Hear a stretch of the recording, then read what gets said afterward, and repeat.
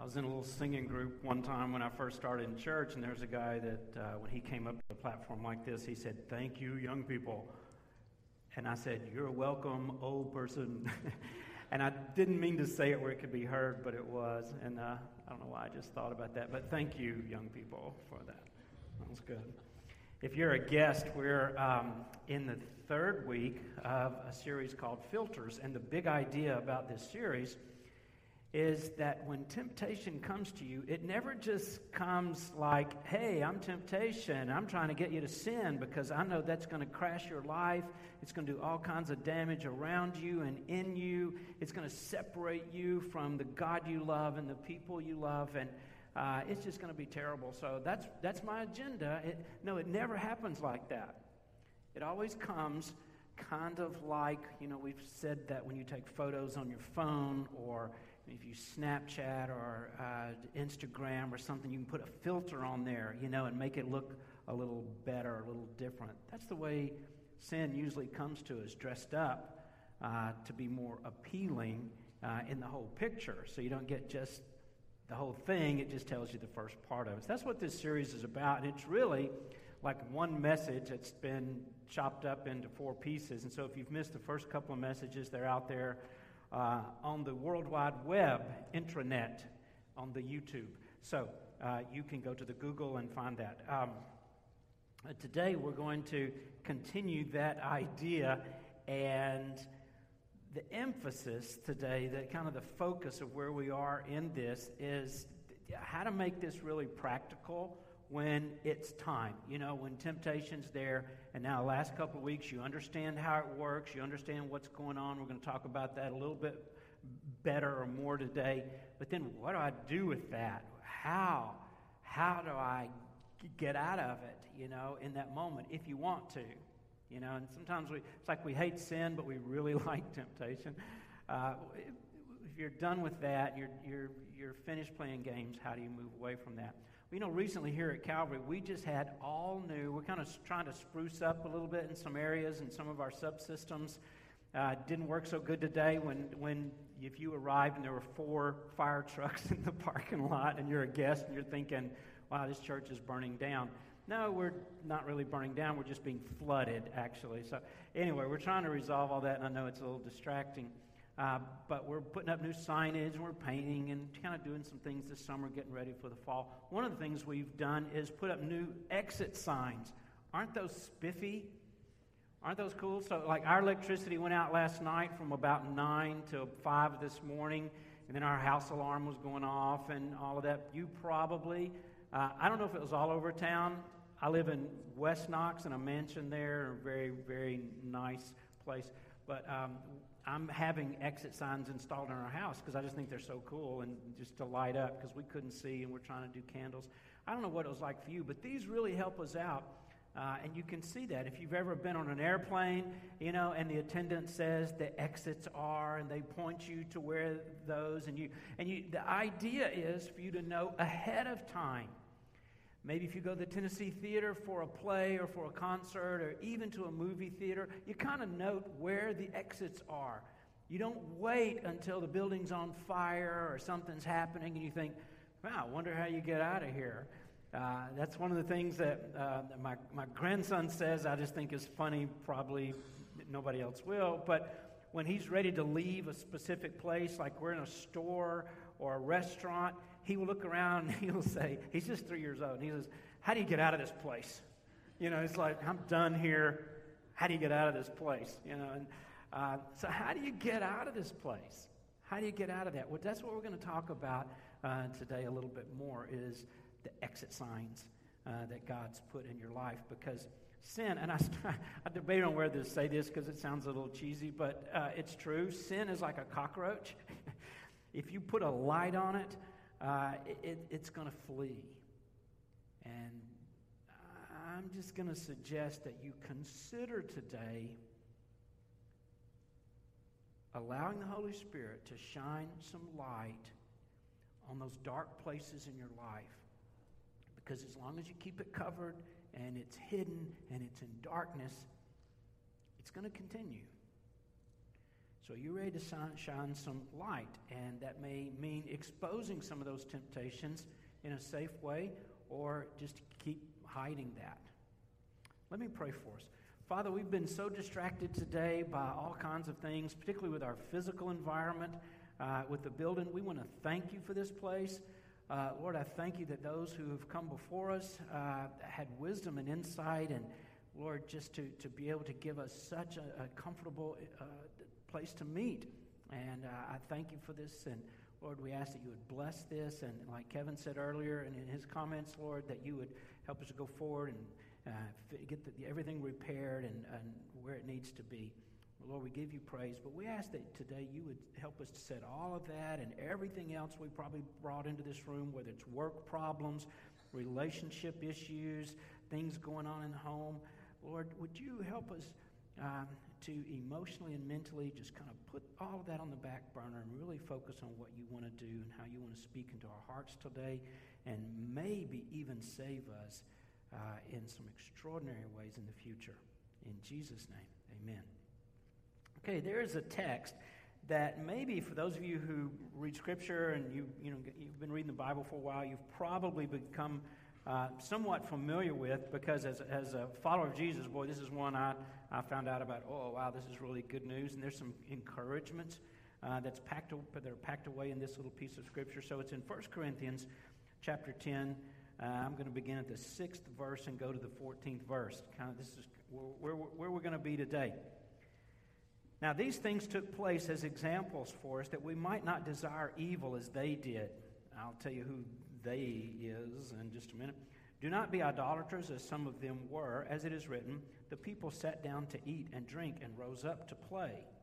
We must not indulge in sexual immorality, as some of them did, and 23,000 fell in a single day. We must not put Christ to the test, as some of them did and were destroyed by serpents, nor grumble as some of them did and were destroyed by the destroyer. Now, these things happened to them as an example, but they were written down for our instruction, on whom the end of the ages has come. Therefore, let anyone who thinks he stands take heed lest he fall. No temptation has overtaken you that is not common to man. God is faithful, and he will not let you be tempted beyond your ability. But with the temptation, he will also provide the way of escape, that you may be able to endure it. Therefore, my beloved, flee from idolatry.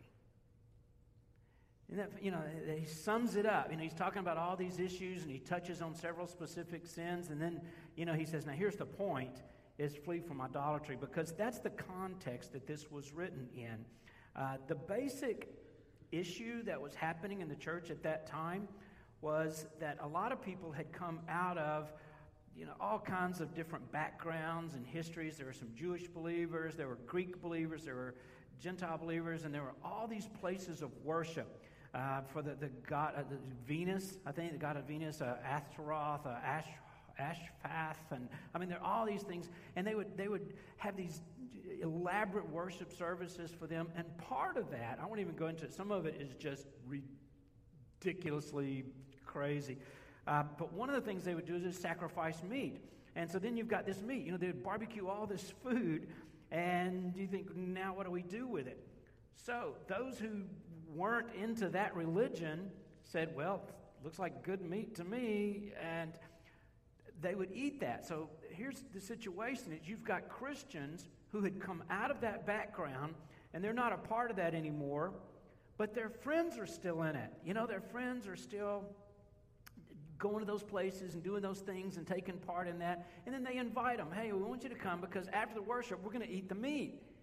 And so they go and they have this party, and it's a big thing, and there's lots going on, and they eat the meat. And the Christians are like, well, there's really nothing wrong with the meat. I think it's okay, but I'm really... Now, the Jewish believers were having more of a struggle because they're like, are you kidding? That's been offered to idols. Ugh, that's just... Why would you do that? Or they would see them with these pagan friends. I don't know how it's to say that. They're party friends, and they're going to those specific places, and they're thinking, I thought you'd become a Christian. I thought you'd come out of that, and that you're not doing that anymore. Well, I'm not. I'm just eating the meat with these guys. There's nothing wrong with that. That's part of the situation. Another thing they could do, if you didn't want to eat there, just like today, they had restaurant style, or you had carry out. No kidding. You had takeout all the way back in the first century. So you could take some of the meat and wrap it up, take it home, and eat it in private so that nobody could see you and you were being a little less offensive to those who were, sensitive to that. So that's the situation. And Paul is trying to give advice because it's like, well, is that really sin or is it not? Just one of those areas, when you follow Jesus, that's you're not sure about. Right? And there's probably some areas that come to your mind. And you think, well, what about this? Is it okay for a Christian to do this? And you think, well, technically the Bible doesn't say anything about it, but it's kind of weird, or it just culturally or socially there's an expectation or something there. That's exactly what was going on here. And he refers back to these people. He gives them like a little history lesson real quickly. And he says, they were doing this, and here's what happened, and they did this, and here's what happened. And he said they would have these parties which would start off with a lot of food and drink, and then a lot more drink, and a lot more drink. And then there's this phrase, he says, and they rose up to play. And I thought, well, that's weird, because we're talking about adults. It's like everybody's done eating. Let's go outside and play. That's not what they were doing. The word play is a reference to sexual play. The party would turn into like an orgy, and it's a reference back to Exodus 34, 6-8. When they built the golden calf, and part of that worship service, they would have up to like 500 or even 1,000 prostitutes who were employed in this worship act with, in one of these temples. I mean, it was just this really gross kind of a thing. But that was what the situation was. And it said, don't be like them and say you're a believer, but go to those places, and then we wonder, what are you doing there? That's kind of what's going on. Well, in the scripture, there are several encouragements. And there's 3 things I just jotted down. And sometimes when I speak from my iPad because it's backlit, and I'm like an old person, and you can see it. I can make it the font, whatever. I use a 14-point Helvetica, okay? Then I can see it really well. Last night our electricity went off, and I had handwritten these, so I'm not sure what this is. If somebody could read this for me. No, I'm kidding. But so this is kind of messy. But I did just scratch out 3 encouragements in my notes, and I just tore these off the legal pad and brought them here. One is this, that any temptation that you encounter, there's a lot out there, right? But any temptation that comes to you, he says, is common to human beings. You didn't invent this. You're not the first guy. You're not the first girl that's ever faced that. You're not totally unique, and you're not the first one. And I don't know if that, to me, that's encouraging, because sometimes you think, oh, I'm so different and I'm weird, or I can't tell anybody this. I'm so ashamed because nobody's ever struggled with this, or nobody's ever had this problem. Yeah, probably a lot of the people in this room have had a lot of the same things you have. So that's one of the good thing, or maybe just an encouraging thing, is that you're not the first one to face this. It's okay. You're not off the chart bizarre, okay? The second thing, I love this, is that the Lord is faithful. He's just faithful. Look at 2 Thessalonians 3:3. But the Lord is faithful, and he will establish you, and he will guard you against the evil one. Isn't that good to know that God takes that kind of action on your behalf, that he's established you, he's got you set in a safe place, and it says he'll guard you. He will guard you against the evil one. Oswald Chambers is one of my favorite all-time people, and he said this. He said, the root of all sin is the suspicion that God is not good. And we've talked about that from week 1 until now, that there's this idea he's holding back. If I don't take care of myself, nobody else is going to, even God. And that maybe he's not as good as I thought he was, because if he was, he would give you, that boyfriend or this opportunity, or why didn't I get to go there or do this, or all my friends, blah, blah, blah. And we think, well, it's God behind that. But the Lord is good. The Lord is good. And then the third thing is this, that he will not allow you to be tested beyond your breaking point. I know it doesn't feel like that all the time, does it? Sometimes you think, okay, he maybe for everybody else, but for me, I'm at the breaking point. I cannot resist this temptation anymore. I'm kind of done. You're really not there. You've still got a little more juice, but you just don't know that. And the enemy's going to continue to put filters up and lie to you, so you think I can't go any further. Have you ever run a race where, you just think you're done and you've got nothing left? And this happened not too long ago for me because, I don't go that far, but I went around and just thought, man, I'm kind of done. I'm going to have to. And then I could see, I just happened to come out to this place. You come around this curve on this building and you can see the finish. I think, oh, that's as far as I got to go? Yeah, I can do that. And you turn it up a little. And you find that there is more to you than what you thought was there. And here's like this little bonus. It says he'll provide a way out. Now, I've been a Christian now for several years, and that's always fascinated me because I always thought, is it like a trap door? Is there a button you can push? It's like an ejector seat, like, now, Lord, and he's boom, and you're out of the situation. Yeah, kinda, sort of like that, but not exactly.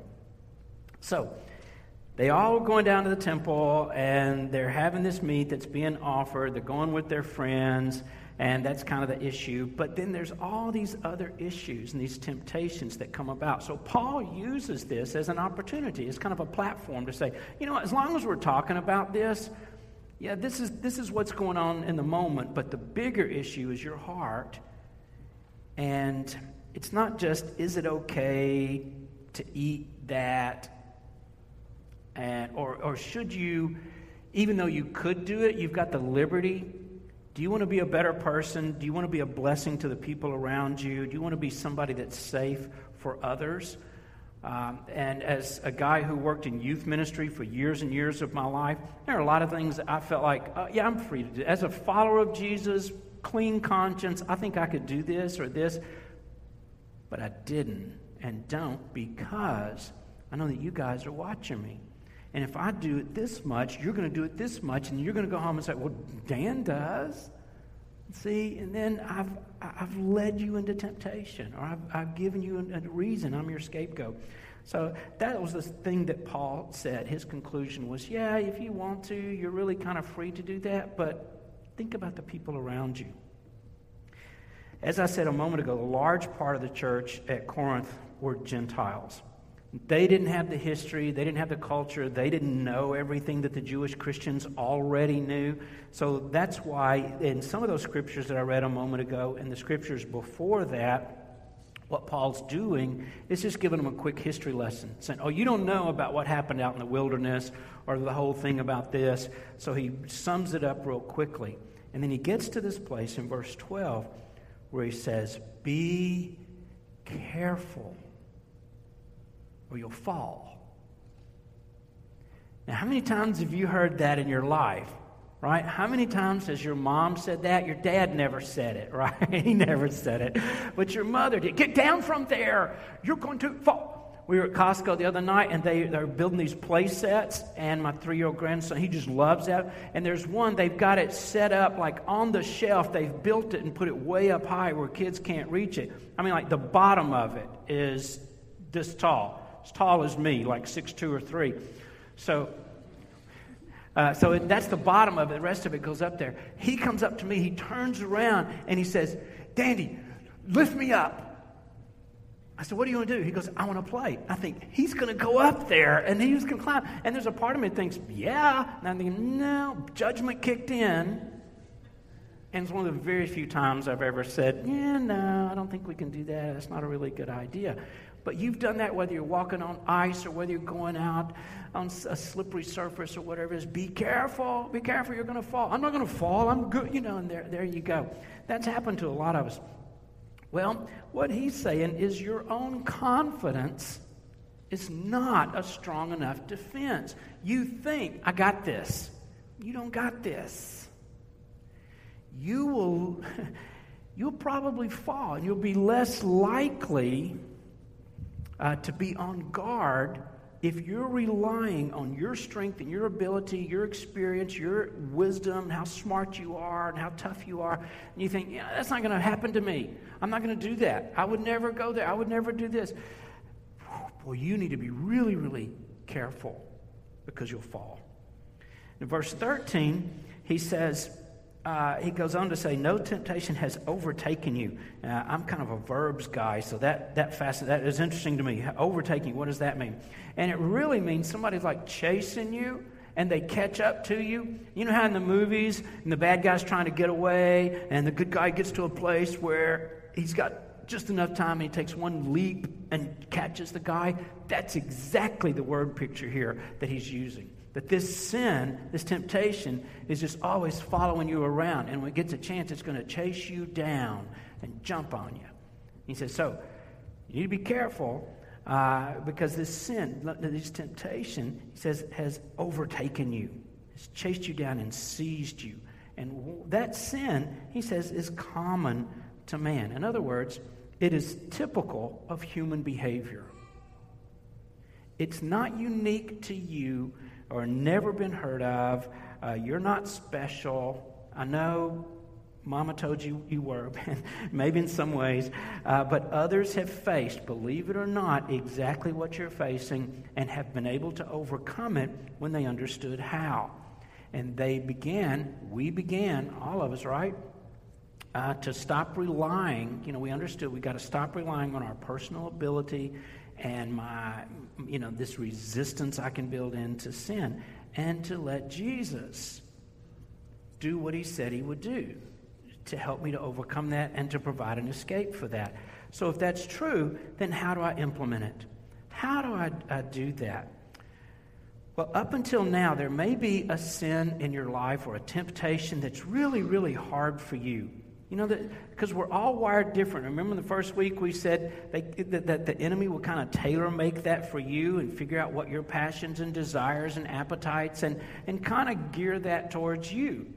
If you're somebody who doesn't like chocolate, which is weird, but I'm kidding. But, they're probably not going to come up to you, with a candy bar or something and go, hey, look what I got. You're going to go, no, I can resist that. Because there's something else that's going to work for you, okay? So he says this is really common, but everybody has faced some of those things and have been under that pressure. And what you've done up until now to get rid of the pressure is just do it. That's what Oscar Wilde said. The best way to get rid of temptation is just to give into it, and then it's over. That sort of makes sense. And some of you, that's been your strategy. That's been the way you've dealt with this. But there's something really, really dangerous about doing that, because every time you give in, you create and enforce and entrench a neurological pathway in your brain that makes it easy for you to do that again the next time. And you've been doing that since you were a little girl, since you were a young man. Bob Beal says that the most important age developmentally for a human being is 9 years old, 4th grade.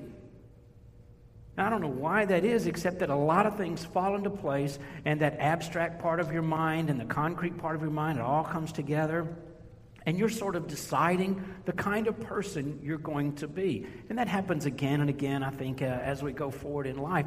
But there's something about that, and by that time, there are these pathways in your brain that you have begun to live by. And it sort of works like this. There's a really good artist no, this is different. It's called the kindling effect, and you may have heard this if you've ever struggled with alcoholism or any other kind of addiction, where in the brain there's like this little fire that's lit. There's a desire, and it's maybe a neutral thing, but you give into it. And the next time that you're tempted with that, you think, wow, that seemed to... I kind of like that, and or it did something. I got a buzz or whatever. So you kind of do it again, and it's called the kindling effect because you start off really small, but then look what happens. Over time, when you continue doing that, It physically, neurologically, spiritually, of course, but it becomes your go-to behavior. And after a while, you're addicted to a substance or a behavior. And you think, why can't, this is so hard. And it doesn't seem that hard for other people. Because maybe for months or years or decades, that's become the path in your mind and in your heart. And it's harder, and it takes actually more. You have to raise the bar. And if you've ever been involved with chemicals or any other kind of behavior, you notice that what you used to get a buzz with this much, now it takes a little more. And it takes something stronger. And you have to keep going because it doesn't remain static, physically, emotionally, in any other way. That's called the kindling effect. It keeps adding more until you've got a fire. So you faced probably the temptation that bugs you the most. Why don't we just start? Let's just start with Kevin. Some of the sins that some of your favorite sins. Just not. But it's typically the sin that just eats your lunch. That just really gets you. It's not the first time you've done it, right? It's not the first time you've been tempted by that. Probably the first time was you were 5, 4, 6, 8 years old. Isn't that crazy? That the thing that just seems to defeat us is something you've struggled with. So the next time you face it, it's not going to be like, oh my goodness, I've never had to deal with this before. Yeah, you have. Probably. This is not the first time you have faced that temptation, and it's not going to be the last. Now there's a key, there's a solution for victory tucked away in that idea. Even though that sin or that temptation builds up resistance and you've adapted to it and you've allowed that, and it's, what do you think? Wow, it would have been so much easier to put that fire out when it was just a little kindling, just a little match, than it is now that it's this roaring blaze and we can't get it out. Well, that's because of what's happening it involves all of you, but particularly in your mind. Okay, let me show you something that's a famous artist drew here. It looks sort of, doesn't look like a brain. I don't know what it looks like, but it's supposed to be one. But what's happening is that this drug you're addicted to, you already have, and you carry it around with you all the time. You've got dopamine, and then you're going to release serotonin. And that's going to give you this rush and this high. That's what it's doing. That's why you feel good. Because that's connected directly to the pleasure centers in your brain. And then there's this calm and this peace that kind of follows up because of serotonin. And you see, wow, I just get this. And the crazy thing about this is that that this craving that you begin to have, whether it's for sex or chocolate or cocaine or porn, whatever it is, it's the same thing. It's the same activity that's occurring in your brain as for this other person. So that's your reward. And so whatever it is that got you there, you think, wow, that's because the cool thing about this, though, because you may feel defeated and you think, oh, great, this has been a problem since I was 6 years old. The brain is amazingly adaptable and can be rewired. And you can create a new path, a new pathway where something different can begin to occur and you become a new person. That's what Jesus was talking about when he said, I'm going to make you something different. I'm not just going to give you some, ways to kind of struggle and, keep. He says, no, you know what? The best thing for me to do is just to crucify you. Let's just kill all that and start fresh, brand new with new pathways. And this physically, it's amazing to me that this, because I always thought of that spiritually, that I'm a new person, you're a new person in Christ. Absolutely true in a spiritual sense. But the way that it affects you is that you become new in all these other ways. It even affects you neurologically, mentally, emotionally, as a human being. So let's talk about that, and let's talk about then what do I do next? One thing I think that's really, really helpful is that if you will plan to be tempted, okay, you know it's going to happen again, right? You know you're going to be tempted again. You didn't just overcome this last temptation and go, oh, well, I'm so glad that's over. I'm done. I've still got what? You think I've got 50 years to live, and so I'm so glad I got that out of the way. No, you know it's going to come back around. And something else will come back around. So plan for it. Be smart. Think ahead about it. In fact, when he says that God will, with the temptation, provide a way of escape. I mentioned earlier in the opening illustration that you don't wait until, the building's on fire and then think, I wonder how you get out. Is that one I can't see through the smoke? No, you plan ahead of time for that. Same way, you plan ahead of time to be able to get out of there. Now, there's this cool word picture here that you kind of don't see when you just read through this. When he says, God will, with the temptation, provide, let's see what, I'm not sure what your version says. Mine says, provide the way of escape so that you may be able to endure it. Your version may say it a little differently, but it's kind of the same thing. What that literally means is, or the word picture that he was using, is that, if you're in an army and you're under attack or there's a battle, or maybe you're just walking along and all of a sudden you're attacked and you're kind of surrounded by thieves or thugs or an opposing army, and you think, oh, wow, I'm going to be overwhelmed. There's no way. It's just me, and there's, 10 guys or whatever, and they're well armed and they've come against me. I'm not going to be able to fight my way out of this. But you look and you notice there's an alley or there's a door. Or in this day, it would often be like a mountain path. This little passageway. And you think, oh, wow, I think I could get through there. But I can't. If they get any closer, if they're right here, then it's too late. He says, plan ahead, find out where your exits are, and be ready to take that exit. And to go for that early on. And that's why we're told on airplanes and in theaters, this is where they are, because they know in a moment of panic and a moment of pressure and stress, you're not going to be able to think clearly. You get it? Works the same way with temptation. Think ahead and find out where your exits are, or you're just going to keep getting surrounded and overwhelmed.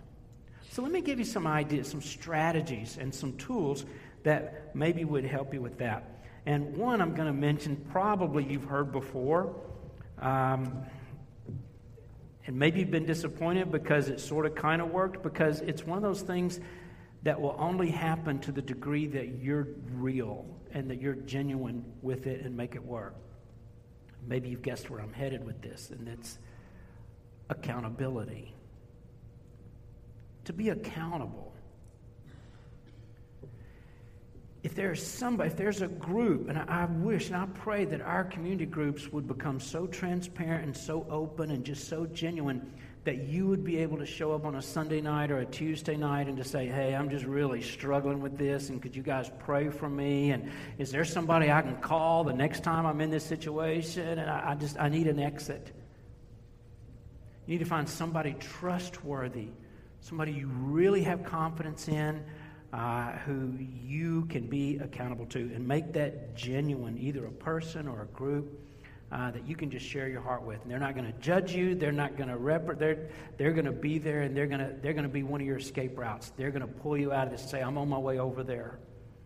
Or listen, I'm going to talk you down. Just stay on the phone. Somebody, a place consistently where you can be accountable. Why did I start with that? Because it just works. When you make it work, it really works. The second thing is just don't put yourself in easy situations. If you're struggling with alcohol, don't go to the bar tonight. If you kind of get that, but sometimes we don't. We think, well, I'm not gonna do anything. I'm just gonna go over there. Or I'm just gonna. And you can keep doing that, but what do you do? And that's foolish. No, go the other way. You need some boundaries. And when I say accountability, and when I say boundaries, most of us think, wow, this is starting to not get really fun really fast, because nobody likes boundaries, right? And nobody likes accountability and all of that. No, this is you doing this. This is not somebody else. This is not your mama or just, your coach or your dad or your pastor saying, here's your boundaries and here's your accountability, and I've decided this, I'm going to hand it to you. Because then your mind's already trying to figure out how to get around it, right? It's like when the teacher says, well, you got to do this, this, and this, or your boss says, I need it by this, and you're thinking, okay, and you're already starting to figure out. The IRS says, here's the rule, and you're looking for ways to get around that. But if you establish it, and it's your boundary, and you've set that accountability, you're a lot more likely to stick to it. So don't put yourself in a situation where you're just asking for trouble. Just don't go there, okay? Third thing is, and this is just a little trick, but I think it works, okay? Because when you're at that moment and you think, I don't know what to do, and this is really a hard temptation, say to yourself, commit to yourself, I'm going to wait 15 minutes. I'm not going to go there. I'm not going to do it. I'm going to give myself 15 minutes. You might not have the strength in the moment to say, I'm never going to do this again, ever. But you can say, I'm not going to do this for the next 15 minutes. You see, now you've given yourself a new guideline. And there's and when you do that, you're going to feel the pressure go, Now you've got 15 minutes to call somebody, to get out of there, to go, to pray, to read Scripture. I mean, there's all these other things you can begin to move towards because you got 15 minutes. I'm going to suggest you call somebody. You call one of your friends, call somebody you're accountable to, and say, "Hey, I'm standing right outside the door, and I'm about to go in, or can you? Yeah, I'm going to help you." Hebrews 4:15 is a fascinating scripture because it says we do not have a high priest who's unable to sympathize with us in our weaknesses, but one who look at this, catch this, in every respect has been tempted as we are, without sin. He knows. He knows your heart. He knows the situation you're in. He knows how strong that temptation is. And did you know, it's not a sin to be tempted, right? We've said that several times. Not a sin to be tempted. Jesus was tempted, and not only was he tempted, but in the same ways. I know you probably think that he was tempted in a more noble, spiritual, higher. No, he was tempted just like you. He was tempted in every way you are. So take that. Now, there's another thing, and this is what Jesus did, and this is one of the mechanisms or strategies that he used, and it's beautiful, is the Word of God. Psalm 119:11 is a familiar scripture. You may have learned this when you were a little kid. It says, I have stored up your word in my heart that I might not sin against you. His Word is this powerful antidote. It keeps you from sin because you're able to recognize the sin. And I suggest you just say it out loud. I am tempted right now to eat this entire bag of fill in the blank. Okay? And you just say it out loud. Now you've identified it. But there's something powerful about the Word of God. And it's your best friend. This can help you so much. Now, if you've memorized it, then you're going to have it in the moment. And you know what the cool thing is you don't even have to try to think, what was that scripture? This is crazy, but you try this. You find a scripture that's kind of the opposite of your temptation, like that is the thing that would just say, yeah, don't do that, or do this instead of that. And when you're in that moment, it's just going to come to your mind. Try it. You don't even have to think, I wish I had that scripture on me. The Holy Spirit's going to go, we've got some ammunition now. I'm just going to plug that right into the situation. It's just going to pop into your head and into your heart. Now, I suggest that you make Scripture just a part of your lifestyle. It just strengthens you. It gives you sustenance in a different way than almost anything else I can think of. And the best way to do this, if you're going to be tempted, it may not come at 3 o'clock every day or 1 o'clock or, to not. You don't know. It's just kind of random. So go ahead early in the day and get some Scripture. Now I don't have a verse for you about that. I'm just telling you, it just kind of works when you start your day as soon as you can, sometime early in the morning. And I know for some of you is 5 a.m., early for some of you is noon. Whatever early looks like for you, get some Scripture. read it and meditate on it and memorize it and apply it. Look for practical ways. Another suggestion I have is just to stop and pray. And I know you don't want to, and in the moment, and I'm not talking about religious, mumbo-jumbo kind of prayers, that kind of stuff, memorize things. Just stop and just be totally transparent and honest. Lord, I just really, really want to do this right now. I really want to go. And would you just help me? I don't know what to do, and I'm just really scared. And you pull him into the situation and recognize what's already true is that he's there. He is there. He's there with you all the time. And you're just becoming aware of that. And you're just kind of saying, Lord, I just want to communicate to you right now. There's something that just defuses the situation when you realize, oh, I'm not alone. He's with me. Some really good advice is this next one. It's tucked away in 1 Corinthians 6:18 and 10:14. I'll just read those both. Flee from sexual immorality. Every other sin a person commits is outside the body, but the sexually immoral person sins against his own body. And then look at this next. He says, therefore, my beloved, flee from idolatry. You see the verb? It works for just about every sin. You can try to fight it, and you can try to, do all that. Just run. Just run. Just run. How simple is that? Okay? Just get out of there. Just get out of there. The other thing I mentioned, as far as like with the illustration of the exit signs, is to have a plan. Have a plan ahead of time. Don't wait until you're there and you're in the moment and you think, I don't know what to do, now I'm not feeling so good. You start coming up with ways to rationalize it, right? And you start coming up with ways to think, okay, maybe this one time, but not then after this. I'm serious. I mean it. You're going to go in all those kind of directions. So just go ahead and have a plan ahead of time. Go ahead and think, when this happens, the next time this happens, this is what I'm going to do, or this. Now you've got an escape route. Because all of you is involved with this. Let me show you this. I drew this the other day. This is something that's happening to you. It's a mental thing. It's emotional. It's relational. It's absolutely spiritual. That's at the core of who you are because you're a new person. And it's affecting you biologically and neurologically in ways you're not even aware of. And you think, why am I so powerless against this?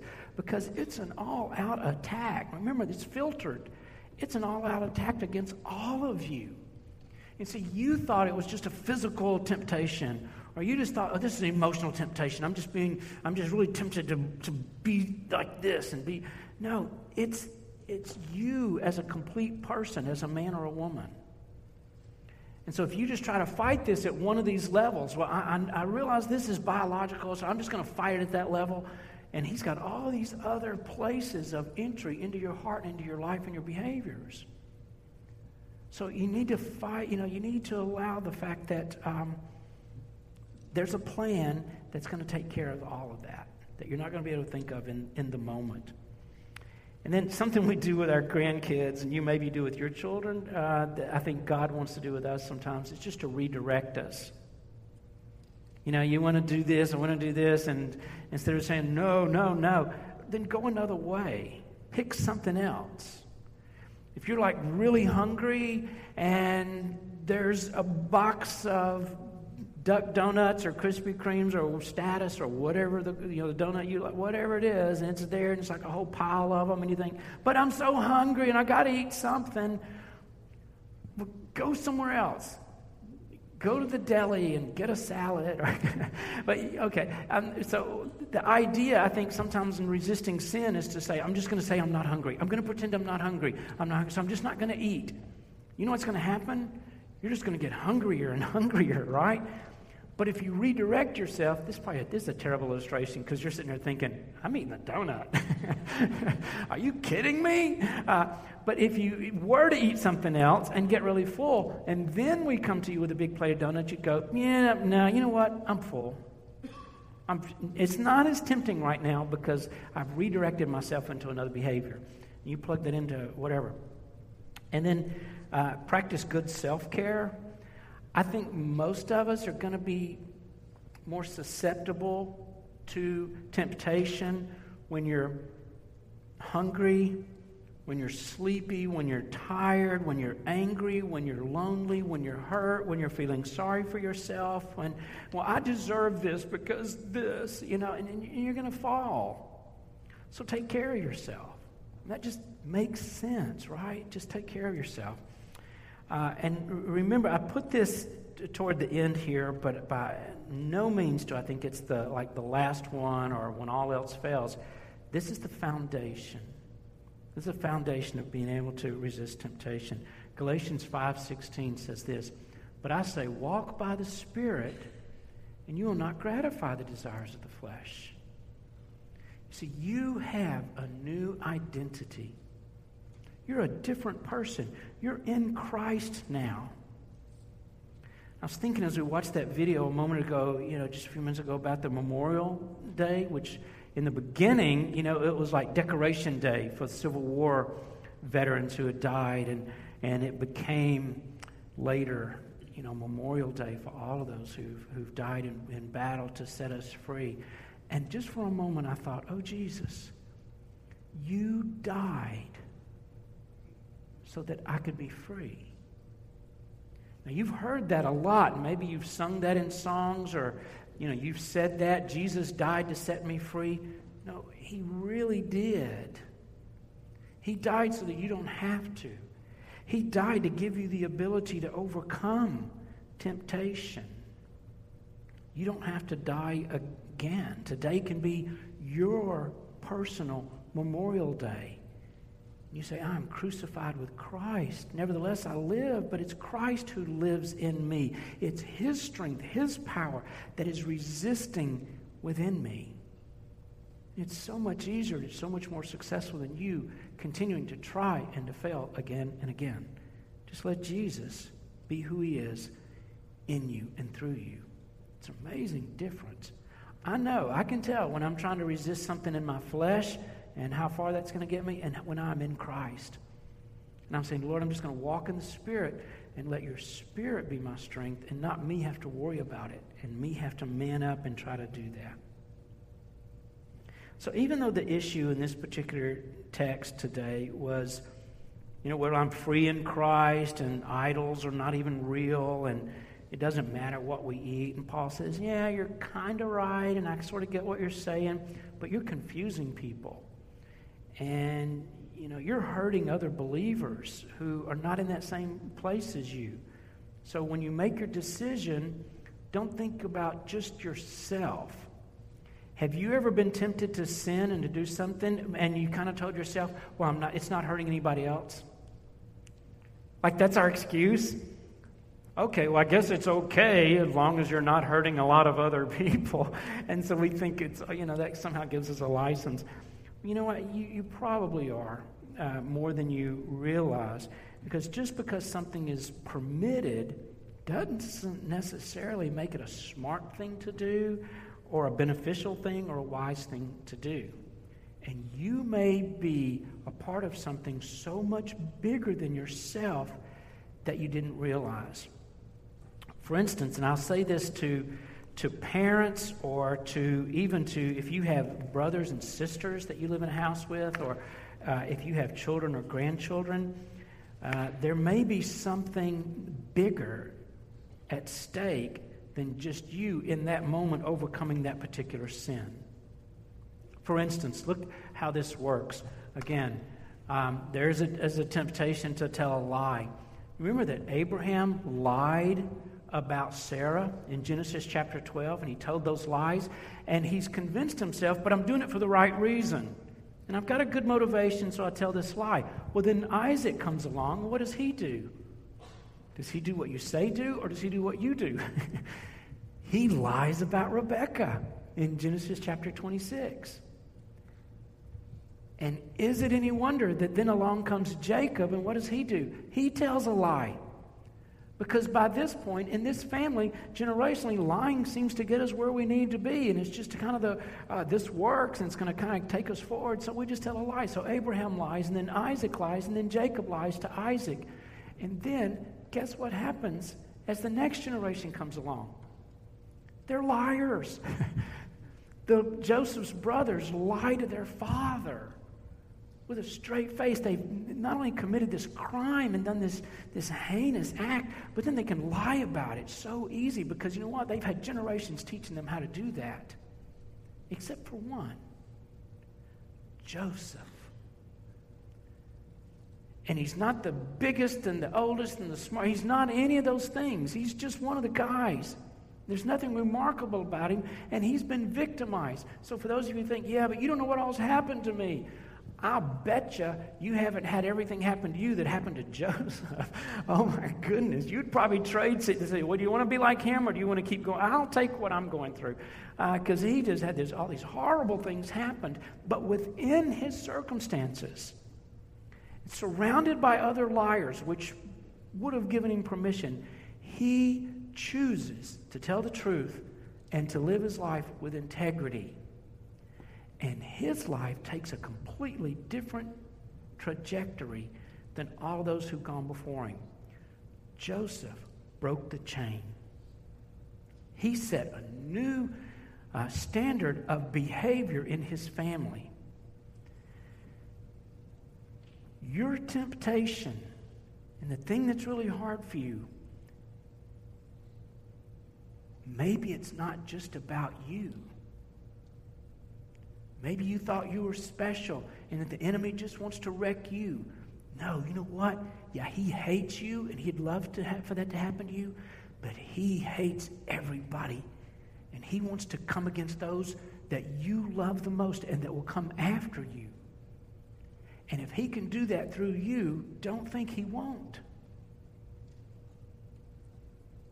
So he'll attack you and make you fall so that he can bring all those down. Your children, your grandchildren, your nieces, your nephews, your brothers and your sisters.